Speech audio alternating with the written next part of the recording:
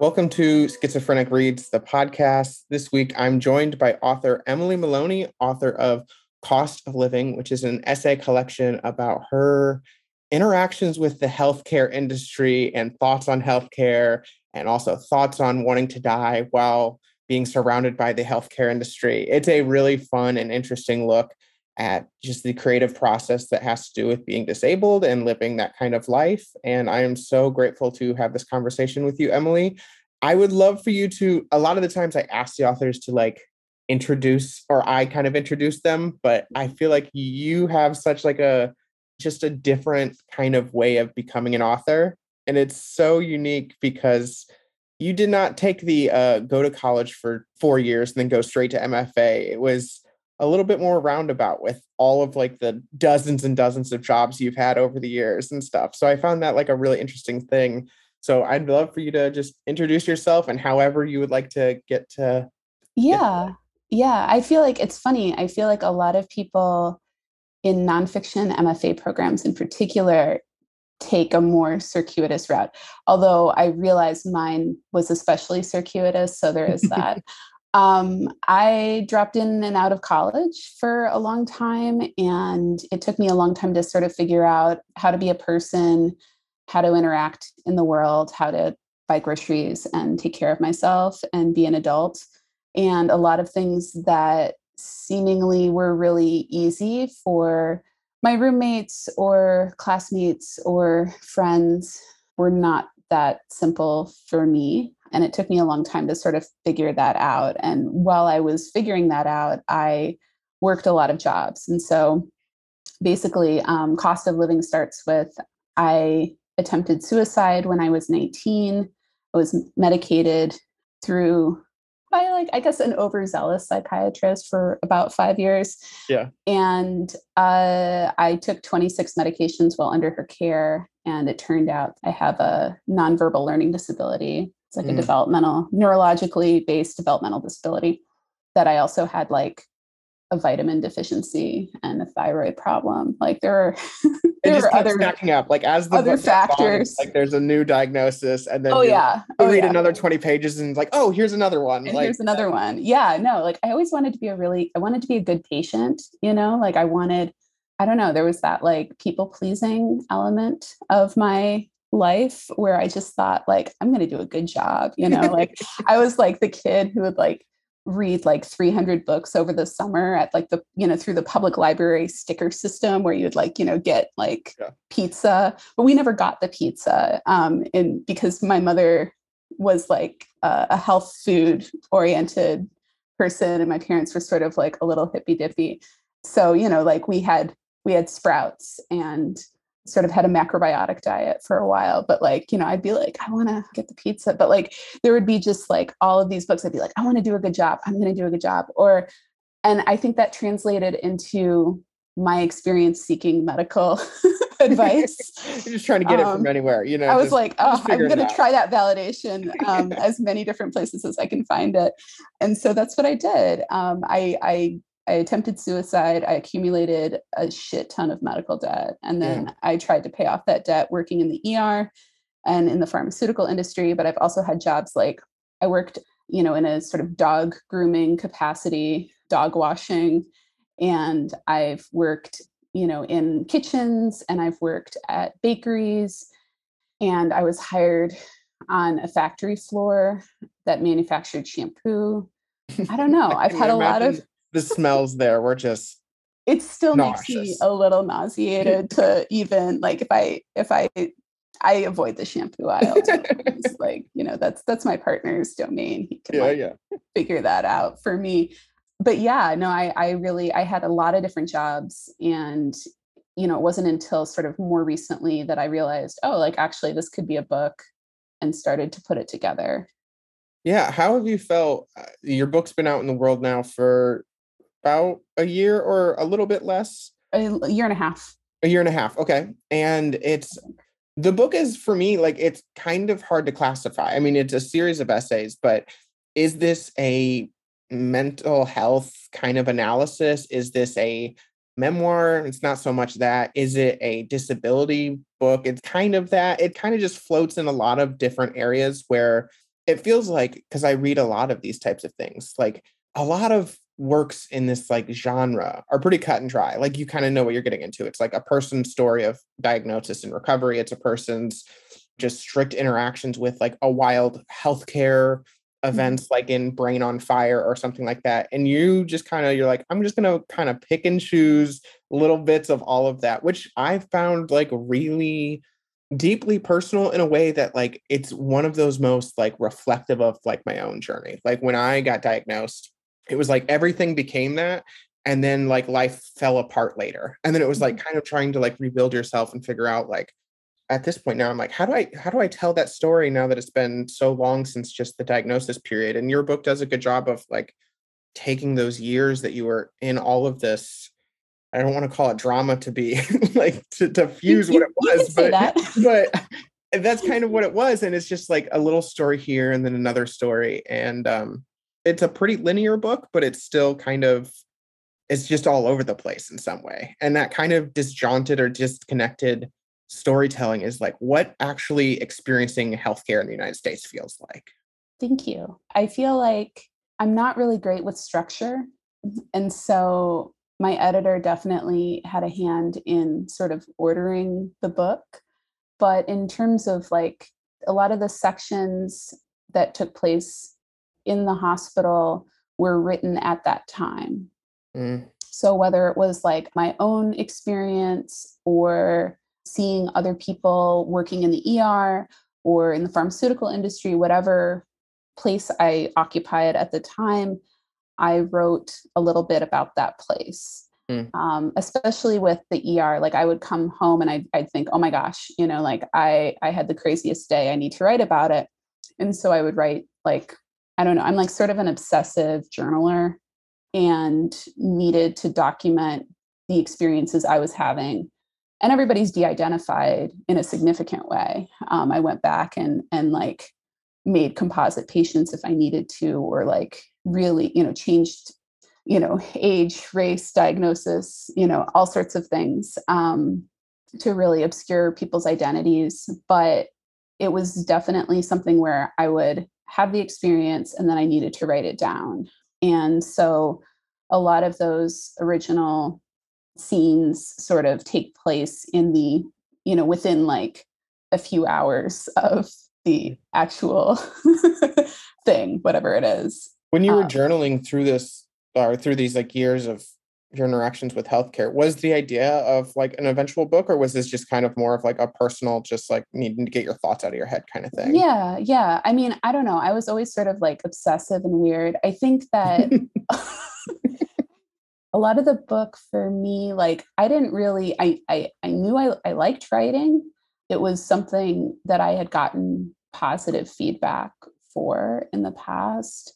I really wanted to become a scientist, like, or an engineer. Like I looked into a lot of different career paths, but or a medical doctor. Honestly, it was so exciting. Like I don't know, watching ER, like on the television, like people are. I Like, had that same people. I'm like, oh my god.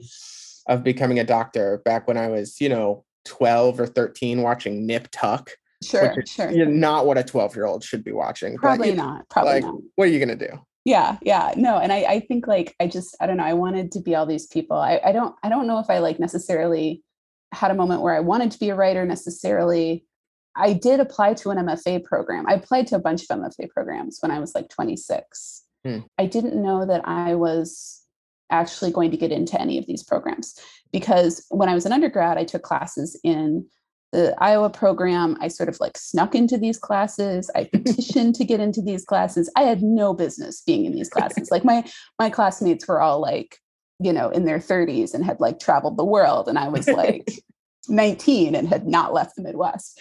And so they were all like, writing these like elaborate stories. And I'm like writing about like the Amish auction where like the horses go in Iowa and people are like, where's this auction? Like, it seems so like esoteric. And I'm like, it's literally down the street, 20 minutes. I think of like writing Midwestern stories. Like when someone outside the Midwest reads these stories, they're like, wow, what a little quaint thing. You're like, this is just life. Like, I don't know how to tell you, like, I had to stop for 20 minutes to let like 4 horse and buggies pass me today. Right. It's just like, this whatever. is what it is. Like if you want to like, you are going to have a meaningful connection with like the lady at Hy-Vee because like there's no other choice. Like you're trapped there. Like you just, with social niceties, like there's no way to escape. And like the most popular place to like see anyone in your town is either like the ER or the Walmart. Like that's where most social interactions happen. I lived in Oxford, Iowa for a while, which has a population of 600 people. Oh, gosh. And the way to get gossip, there were 2 bars in town. There was the VFW Post, and there was a place called the Alibi Club, which was like, great name, right? Great name for a bar. Super sketch, super sketch. And, if you wanted to get like any information about what was going on, because they didn't deliver mail in town, everyone had to get their own P.O. box. So you were assigned a P.O. box. I was P.O. box 12. Like you're assigned a P.O. box and you have to go in. Colleen, the postmaster of Oxford, Iowa, like she knows everything. She knows everything and everybody's business. And like, if you want to know about anything that's going on, like she is the source. There are no other sources. But or like Walmart or or the ER. No, I don't know. I always wanted to be a writer in some respects, but also I never thought that this would be an appropriate journey. I just didn't understand the math of it either. Like writers don't make any money. Yeah.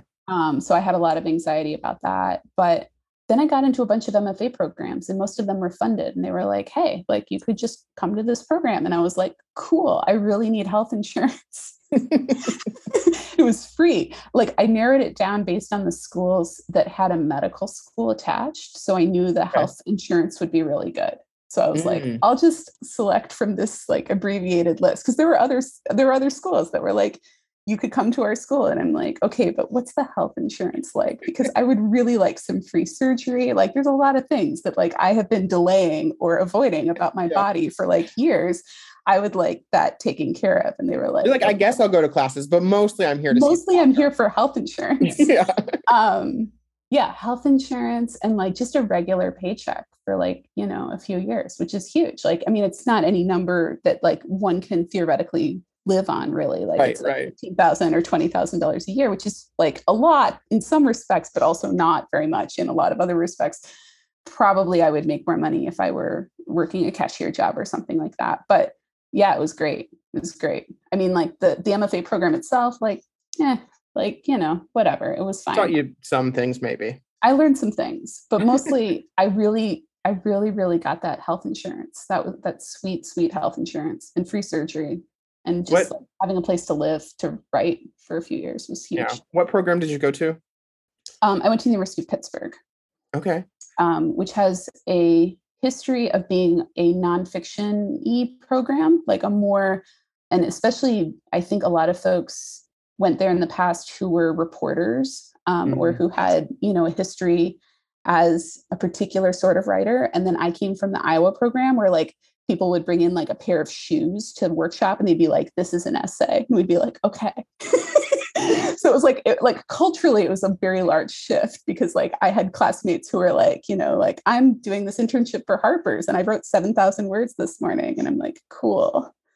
I wrote like 136 words. I do think at some point, like the dream of mine with this podcast is get to a point where I can have just a roundtable discussion for like an hour or two of people that went to the Iowa's Writer Workshop and to just disavow the entire institution. Because it's just, I mean, I've read so much about it from so many books and it just seems like this is insane, right? Like this is, There's 2 programs. There's like the Iowa Writers Workshop, and then there's the nonfiction writing program, which is historically under the wing of the English department and sort of viewed as like a kind of like redheaded stepchild or something like that, that it's like, it doesn't quite fit with the other people.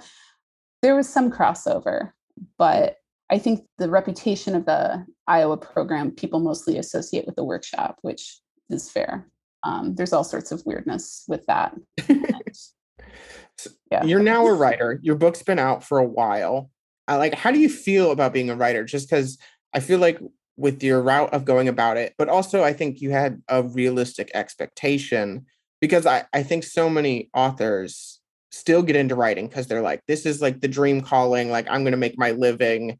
Like Like, I think there's a lot of just unrealistic expectations within writing. Like Oh, a book might yeah. make $5,000, but be a success in some way. Like it's just a kind of wild gambling game of having a book out there.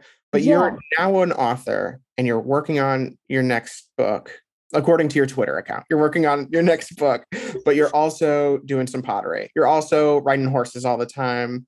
Also, it seems like probably watching a fair amount of television, You as bet. a way to just cope Absolutely. with all of it. Absolutely.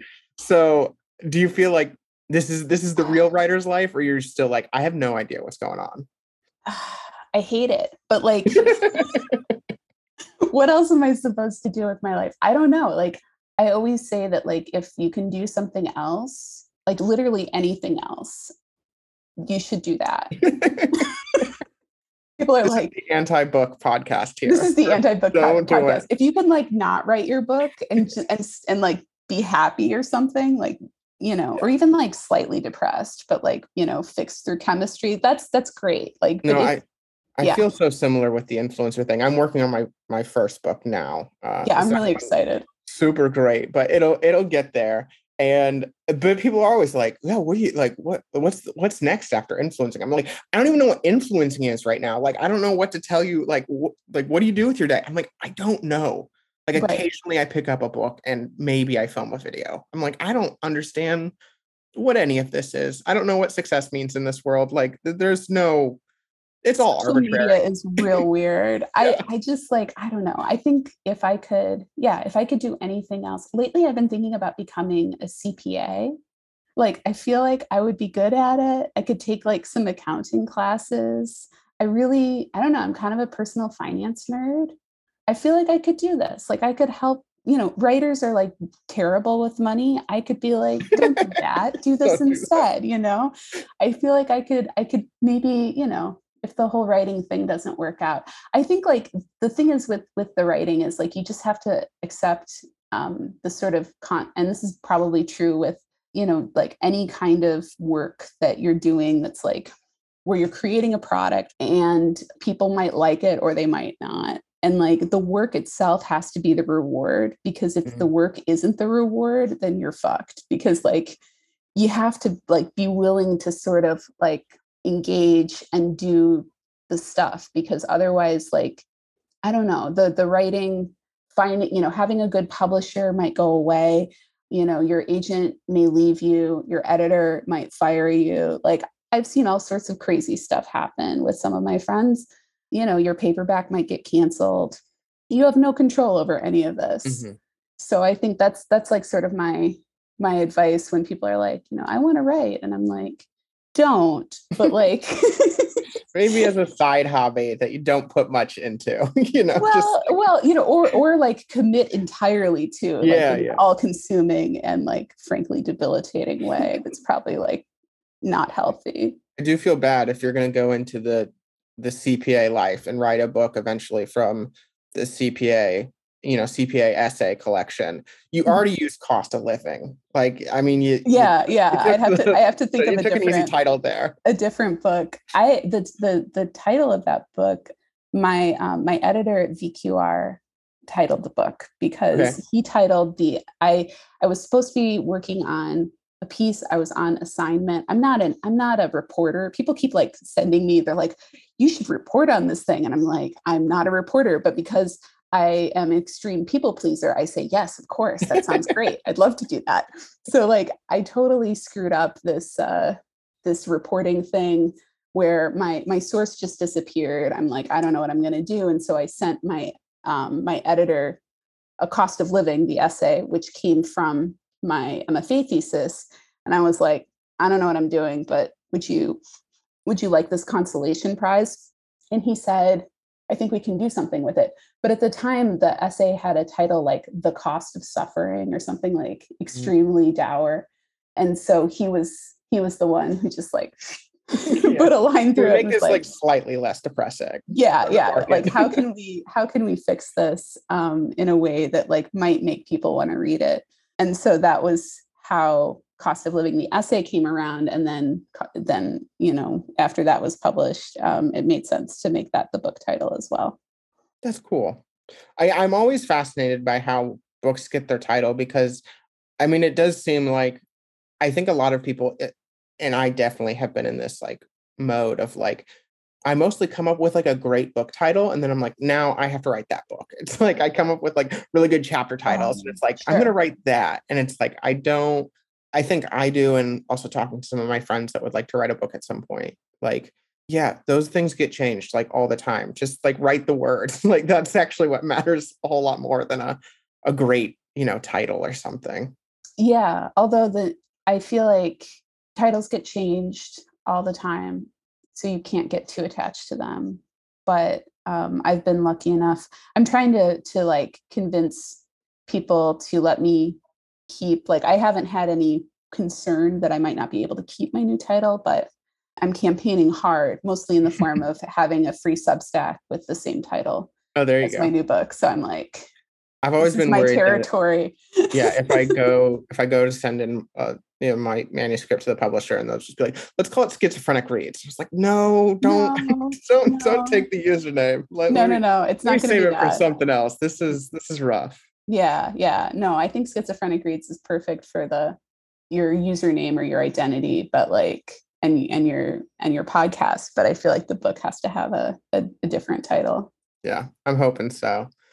So I think there was a part in this book that I literally think about like very regularly.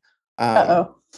No, no, no. It's in a good way because it was the most like there's I read 150 books a year, and like for the most part, like I like reading about climate change and history, and so like there's a lot of things that I'm like really incredibly passionate about and love learning about, but it doesn't like hit me on like a personal level. Mhm. However, in your book, you have this little section where you are listing off the medications that you've been on, and it's just like a little quick hits like a couple sentence paragraphs on like each kind of medication. And I was like, Mhm. damn, this is like I feel this because there's also a part of me that's like I have now been in the like being treated for mental illness for so long that I kind of just like forget which ones I have and have not been on. It's like Sure. you hear these drug names all the time. And you're like, yeah, I might have taken that. I don't really know. And your little essay on this is like kind of in that mode of just like, here's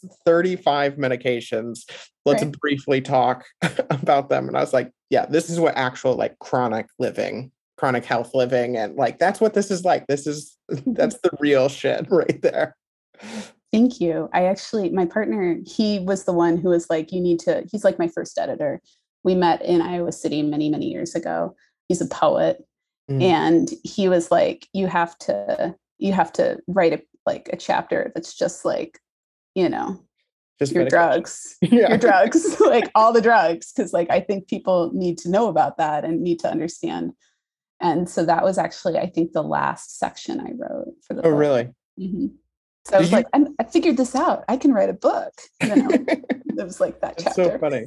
Did you write this kind of in a linear or like how it takes place in your life, or was it just bouncing around from essay to essay, or kind of how did you approach setting this into a book?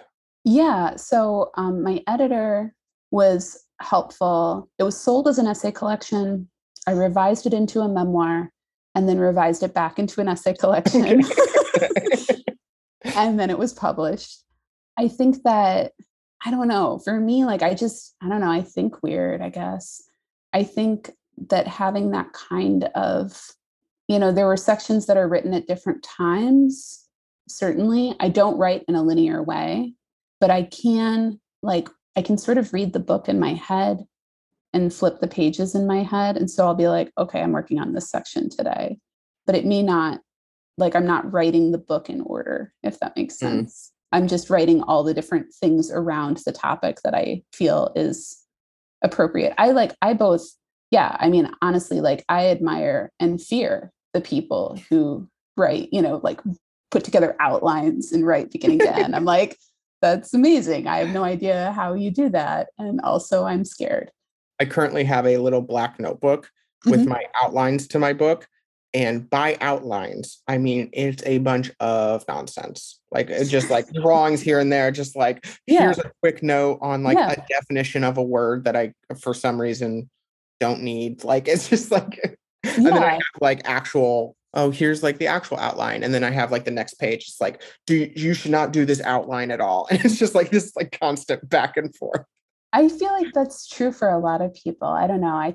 Anne Fadiman came to our school when I was in graduate school, and she wrote "The Spirit Catches You and You Fall Down" about a Hmong child with epilepsy who's also being treated by like their local priest, local like religious practice. So there's like the combination of like the religious practice and also at times the conflict between the Western medicine and like these religious practices that are going on. And so she came to our school and she's like, well, you're either a swamp driver or a diamond polisher. Like she gave this whole like, and her thing was like, you're either someone who drafts like really fast, like a lot of words to try and sort of like drive your buggy across the swamp so it doesn't sink, Mm. or you're a diamond polisher where like the word has to be perfect before you get to the next word.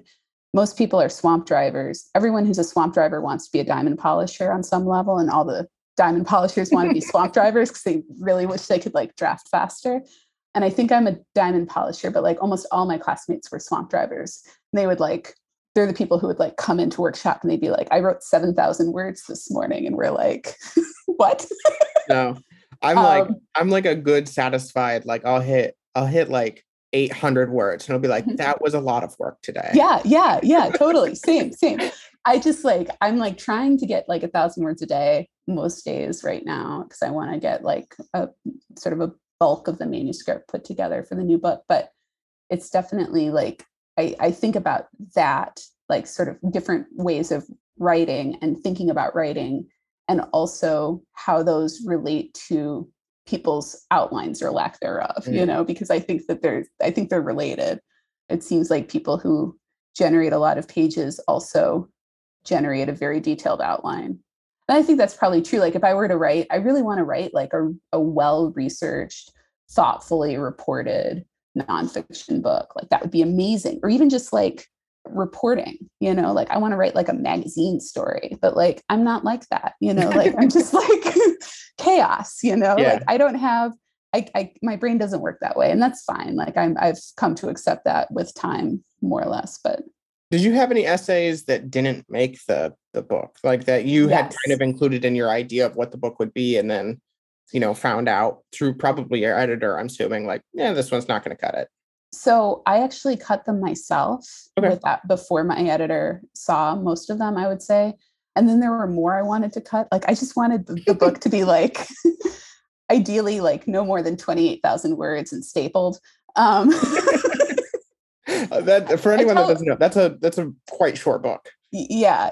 I tell people it ended up being 55,000 words, I think, or 56,000 words.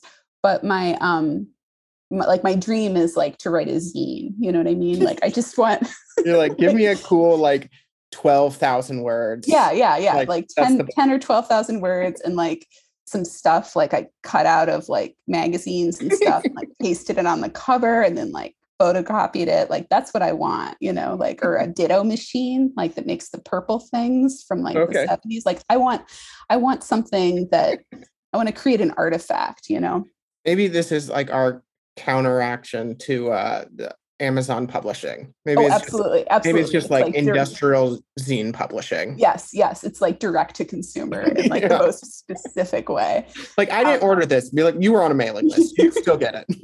it doesn't matter. No. Yeah, I don't know. I think, as far as like essays that didn't make it, I think there's probably another 55,000 words that didn't make it. Mm. So like I have a whole other cost of living that's like sitting on my hard drive. And also a bunch of like essay stubs where I thought I was writing about something and then it sort of petered out. I was like, I'll come back to this when I figure out what the fuck I'm writing about, you know? I did this the other day. I came up with this like great idea. And for about 3 days, I was like just writing and writing. Mm-hmm. And then I realized what I had was a almost unreadable 6,000 word poem. And not a poet. So I was like, I got to the end of it and I was like, man, I can't even admit to my partner that this is what I've been spending my time on. Like this is going in the dustbin of my hard drive. Like there's no way this should ever see the light of day. And I'm like, I feel like an actual writer now. Like this is to me what writing is. Yeah, I think that's true. I think that's like, there's a lot of things that never make it out, and that's fine.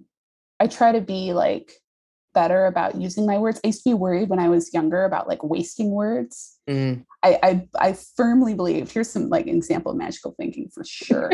I was like, I firmly believe that I had like a finite number of words and that I like to tell certain stories. And like, that's true, like to an extent, like I'm not going to blow all my good stories, like, at my therapist's office. You know what I mean? Like if I see my therapist, and I told my therapist this, they're like, what are you talking about? I'm like, I'm not going to like waste my good material with you. I'm heavily editing our therapy session. Yeah, exactly. I can't talk to you about these other things.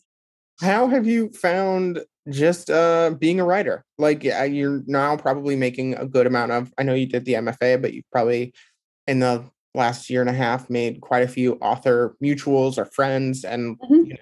kind of adapted to the writing life. Like how has this been? Specifically, I think because, we'd let off the conversation with it, but there's so many authors that just like, first book, and not that it's that common, but when you think of an author, you're like, they had their first book at like 26, like they just graduated MFA, their thesis became their book, and Mhm. then they get on to the next one immediately. And it's just like kind of, it just becomes in the essay writing world, that just becomes the prototype of like what you're supposed to follow. And you've had, so many jobs and done so many like really unique things that you write about that all like kind of pull themselves into your story. So how has it been, getting to put on the hat of writer, of like having your book out in the world and, experiencing that whole, I think, new dynamic to having all Yeah, written stuff. it's really hard, I think, because you have to figure out, you become a commodity in a weird way, which I had Mm. not really prepared myself for. So there's that element, like you have to sort of figure out how to package yourself and how to distribute yourself in a sense. Also, like, I don't know, like I'm not good at being a writer. I feel like I want to, like, I don't know, like at least twice a week I'm like cruising LinkedIn or whatever thinking like, I should apply for this job. Like it would be great. Like, Surely there's a data analyst position near me, right, anything at all. Like I recently got my internet service changed, and I spent like all day on the phone with this woman who like was very, we were trying to solve a problem, and I got off the phone with her and I thought, I should do that. Like I would be so good. I love talking on the phone. Like this would be fun. And my partner Ori's like, no, like why don't you just go work on one of the pieces that's overdue right It's now? just also, I think the daydreaming, and I'm sure the writer component is part of it. And but to me, like having been disabled and not being like in the primary workforce for a long while, Mm-hmm. like that whole, like when I think about like working, it's not like, I don't think of like, oh yeah, I could go back, I could go back to a library and get my MLS. It's like, no, my first instinct is like, what, I could run concession stands at the sports stadium. Like, or I'd be like, I don't know, maybe long haul trucker is the right Yeah, idea. And yeah, then like the next day, I'm like, I should just learn computer programming and like go start a startup and just be like a total grifter. And it's like, none of these, they're so completely detached from like what I actually love doing or what I think I'd be good at. And it's just like, it's just the daydreaming of work. I think it's yeah, something. yeah. I think like it's like the Puritan in all of us. I don't know. Yeah, yeah. There's that like Midwestern sensibility. Like, I'm, working hard is what's really valued. So like, Which is, I think, like I'm a fortunate. good component of your book is like, not only is it your interactions as a patient in the healthcare system, it's like your interactions as a worker in the healthcare system and like Mhm. how you view those things. And I think the Puritan brainwashing that we've had is just like kind of this inescapable force that we're left with that is like a backbone ideology that's like part of your book. And Thank you. yeah, no, it's I don't know. I just felt it so much while like being a Midwesterner and like having some of these like same thoughts. I am curious in the vein of Midwestern writing. Do you have other like Midwestern books that like during the writing process, or, because I think like some of your interactions with, or some of the essays kind of are, not primarily about, but they also like get into like small town healthcare. And I'm like, Mhm. I have experienced this like thoroughly. Like it's Mhm. just this weird, it's very different than big city healthcare or big city living. Like it's just, these are unique things. So was there any books that you kind of, outside of your like lived experience, like was there anything that, I don't know, stuck out to you and as a way to think about these things? I mean, maybe. I don't know. I tried not like a lot of the books that I read and reread, I was attracted to a certain kind of voice. And I felt like that voice was similar to my voice in Mm, some respects. And so, like, it wasn't necessarily the content of the work that made me think, like, oh, this is my book sibling or whatever. It was more like an obsession with the sentence or like a relationship with like the idea that the sentence is the unit of prose was like mm, really like that's I live by that, I think. And so I just want to make good sentences. And I feel like there's some books that are like, they're not necessarily Midwestern. Like Joan Wickersham's The Suicide Index was a book that really resonated with me. And it's about her dad dies by suicide. And like her family's like, what the fuck just happened? We have no idea. Like we don't understand what mm, happened. And so she just like goes back and sort of tries to figure out what happened. And the book jumps forward and backward in time, mm. and it's structured as an index. So it's like suicide, comma, act of, and then there's like a chapter. And it's I like, love it's that. brilliant. Like, I feel like I'm like, I can never do this because wow. But the way that she sort of structured the book and the humor and then the attention to detail and the sentence were all things that like really resonated with me. And I kept going back to that book again and again. Yeah, I don't know. There's a bunch I feel that are like, but also like fiction. I read a lot of fiction Mhm. because I'm really interested in good sentences. And I feel like nonfiction, there's lots of examples, but like in fiction, it's like Oh, it's so much more that's like prevalent. there's so many options. Yeah. I don't know. Like I was really into. I don't even know. Like I'd have to think about it. What's even back here? These are. I have like new books behind me, mostly. Paul Lisicky, The Narrow Door, really appealed to me because it was like there's like a way in which he makes sentences that's just like genuinely devastating about his friend who died. But yeah, I don't know. I think like a lot of the books I end up reading or picking up, Lauren Slater's Lying really resonated with me. A lot of the books that I picked up during the process were not necessarily the same subject matter, but You talk about a little bit about humor in the writing, and your book is, I honestly found it quite humorous because I shared a TikTok of the line, and I can't remember the exact line, but you basically said like, I didn't know trying to kill myself would be so expensive, was kind yeah, of the yeah. sentiment. Suicide should be cheaper. Yeah, suicide should be cheaper. And I absolutely love that sentiment. And it does bring up this kind of, I don't know, dark humor that is kind of throughout your entire book. And I'm curious if like writing that humor or like putting that as part of like kind of the forefront towards the attitude that you approach this work with, was it, and maybe I'm like guessing wrong, but it could have been a point of, I think, catharsis for like a really shitty system that we live in, or it could have been, I think, just a cynicism driving. It's like Mm-hmm. we really have to like understand how bad these things are, and like conveying through humor is probably one of the best approaches for people like understanding how like intricately bad the system is. And so I'm Yeah. curious, like, when you came up with these sentences where it was a really kind of like a snarky response to capitalism. Like, was this, I mean, like, I don't know, like, kind of what was the mindset of writing that type of style? Because it could have been a much more dry, like, analysis of like, the cost shouldn't be this, blah, blah, blah. But you take it Yeah. like the personal, fuck I this kind I of don't know. attitude. There's a woman in my head and she's not me and she's kind of mean. She's like kind of a bitch. And like she wakes me up in the middle of the night and like I write. and I'm working on the new book. Like right now, I'm just like extremely feral and totally sleep deprived, just like total chaos. But yeah, like for a long time, I just thought like I had severe mental illness, and now I'm like, no, I think I'm a writer, like. Yeah. I probably have a little bit of the other things, but I'm doing what I can with the resources I have. I think, yeah, honestly, like the woman in my head, like I just write down what she says, and I try not to be like fussy or weird about it. I'm just like making the work. As far as the humor is concerned, I don't think about it. I don't know.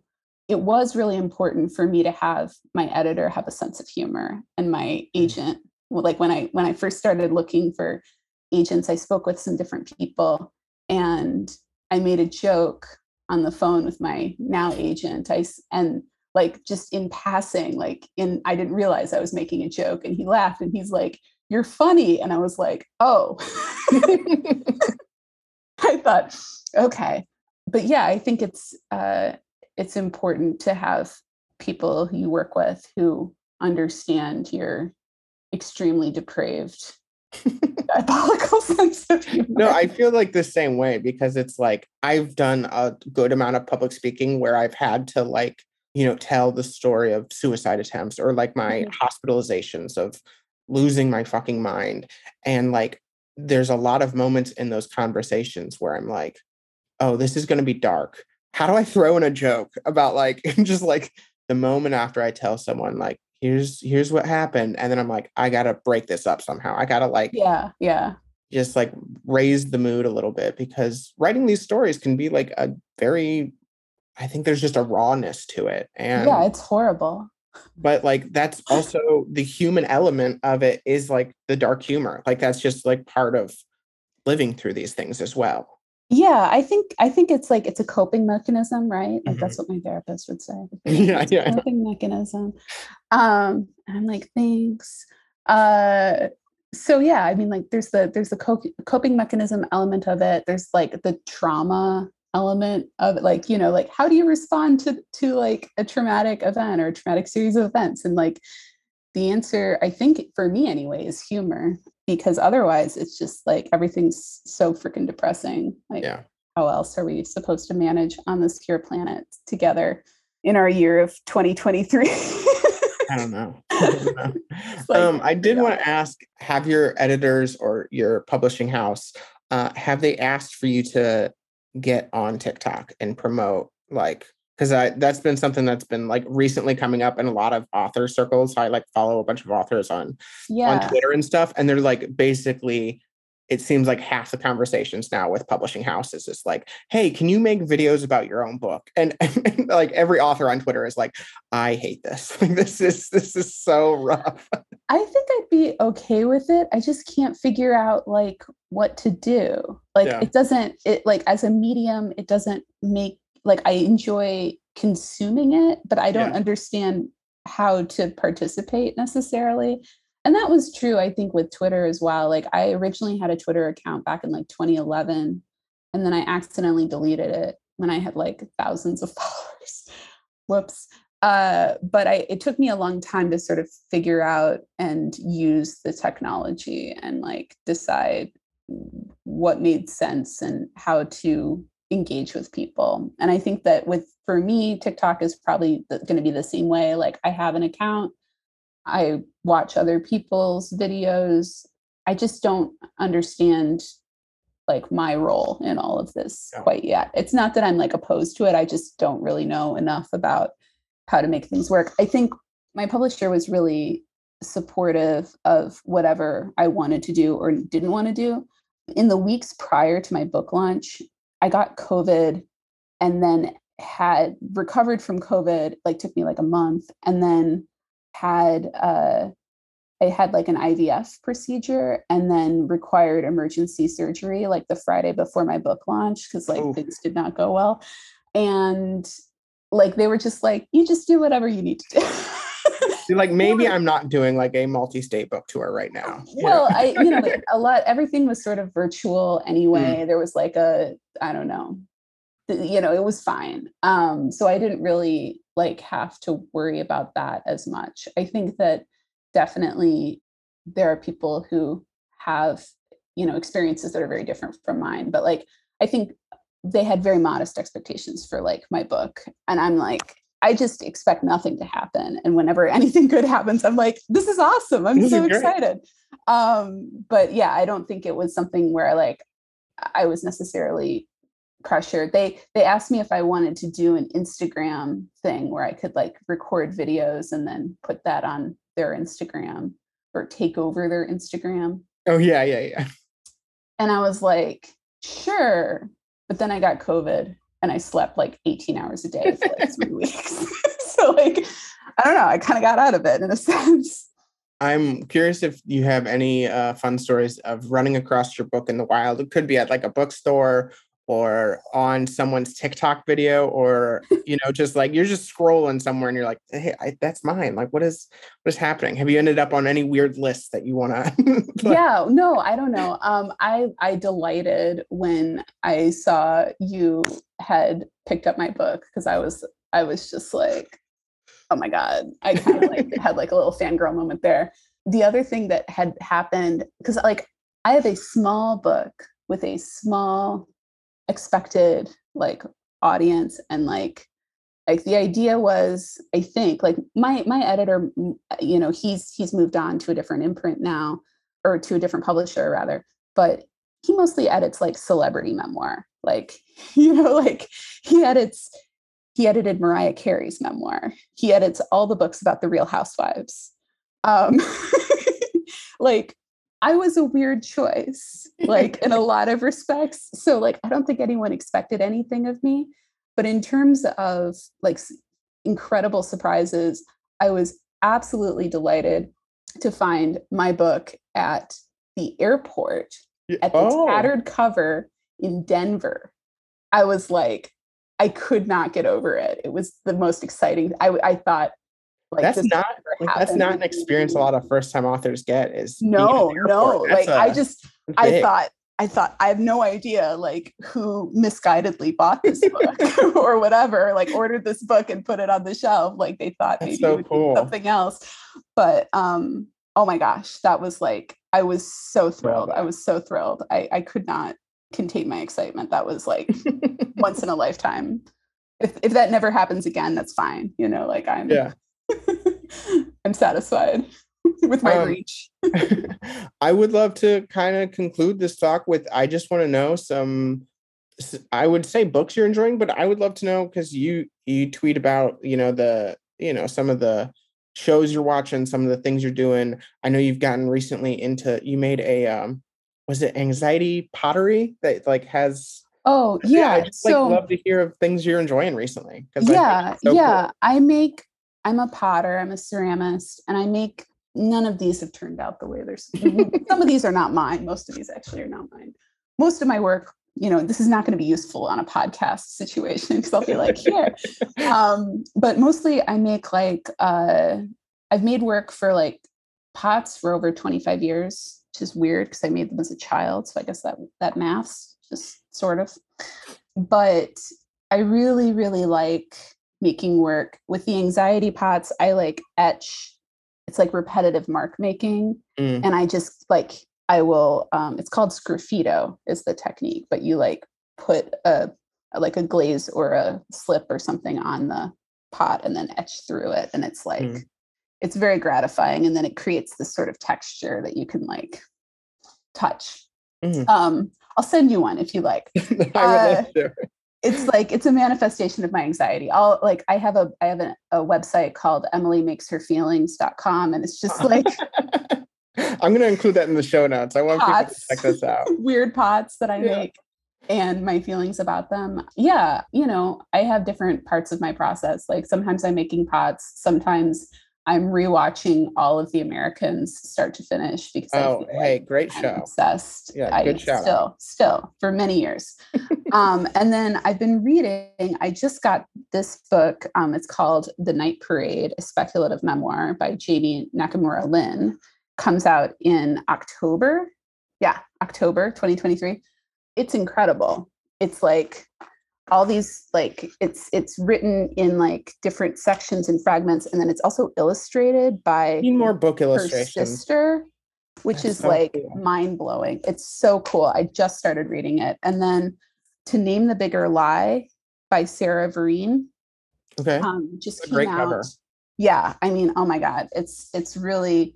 I interviewed her for full disclosure. She was my classmate at Iowa. Um, when I was on a lot of drugs, like I barely remember. Sure. I don't know, like we were in workshop together, but like I was on Abilify. Like I Yeah. definitely, No, I like mean, I that's was not, you weren't completely really stoned. there. I wasn't really there, but she's lovely. And she wrote this incredible book. Her first collection of essays is really cool too. It's called Mine. But she wrote this book in part out of a viral New York Times article that she wrote about her wife being falsely accused of a Title IX violation. Basically, they made up that they were sexually harassed by her wife as a way to like mess with her. Wow. There's a lawsuit. Anyway, it's really Sounds interesting. intense. Yeah. It's about the nature of truth. You might be really interested in it in a lot of different. Have her reach out. That sounds something right up my alley. It's a really cool book. And also like I read a lot of fiction. And so Kelly Link's new book, White Cat, Black Dog, like I'm a huge nerd when it comes to. I do have to ask, and I try to be protective about people's work in progress because I feel like people have a lot of I'll talk about it. Whatever. But is it I guess just however much you want to say, but I'm just curious, is it fiction or nonfiction, this next book you're working on? Yeah, so there's a new book that's coming out in 2025 called Burn This House Down. In 2018, my brother burned my parents' house to the ground, was booked for felony arson, and then later was diagnosed with antisocial personality disorder, which is what we call people who are psychopaths or sociopaths. Mm-hmm. It runs in my family. I explore this. Interesting. There are different things. It's about white supremacy. It's about the criminal justice system. So it's about mental illness and mental health. It's about familial misogyny and like the role that misogyny plays over generations. As soon as there is a copy available, I want to read this one because I have been fascinated. You've shared broadly some of these anecdotes or something across your Twitter, and I've just like every time I see it, I'm like, this is crazy. Like, it's a really wild story. In the same way that I imagine you would have been tweeting about your healthcare interactions, like just a thought here. If you're like, and I'm like, man, I want to read the book. So, well, thank you. Yeah, no, it's 2025 from Holt, and then I'm writing a novel on the side when I'm bored with or upset with the book that I'm working on, and that does not have a home, but it's really dark. I think the best way to describe it is like body horror. Oh, okay. Not the turn I was expecting, but that yeah. really Like I feel like, I don't know, in MFA school, I wrote a lot of short stories that like all involve like accidental dismemberment or like accidental cannibalism. Yeah, as one does when you have homework. It at the time. right. Like, and like horrible, but this is not that. This is maybe like a novella size or maybe novel size. We'll see what happens. But when I'm upset with the Burn This House Down book, I work on this other one. Well, so I'm excited to pick up both of those. In the meantime, everyone should go out and pick up Cost of Living by Emily Maloney. Thank you so much, Emily, for coming on the podcast. I really enjoyed our talk. And where can people find you online? I mean, I'm like tethered to Twitter 24/7. So probably there is best. But also I have a website. I don't know. I never update it, but you can find me there too, probably. I'll include both those in the show notes. Thank you, Emily, so much for coming on. This podcast is edited by Tone Support. If you want to find out more information, check out tone.support. And if you want to support me, you can do that at patreon.com/schizoreads. Thanks, everyone, for tuning in. We'll see you next week.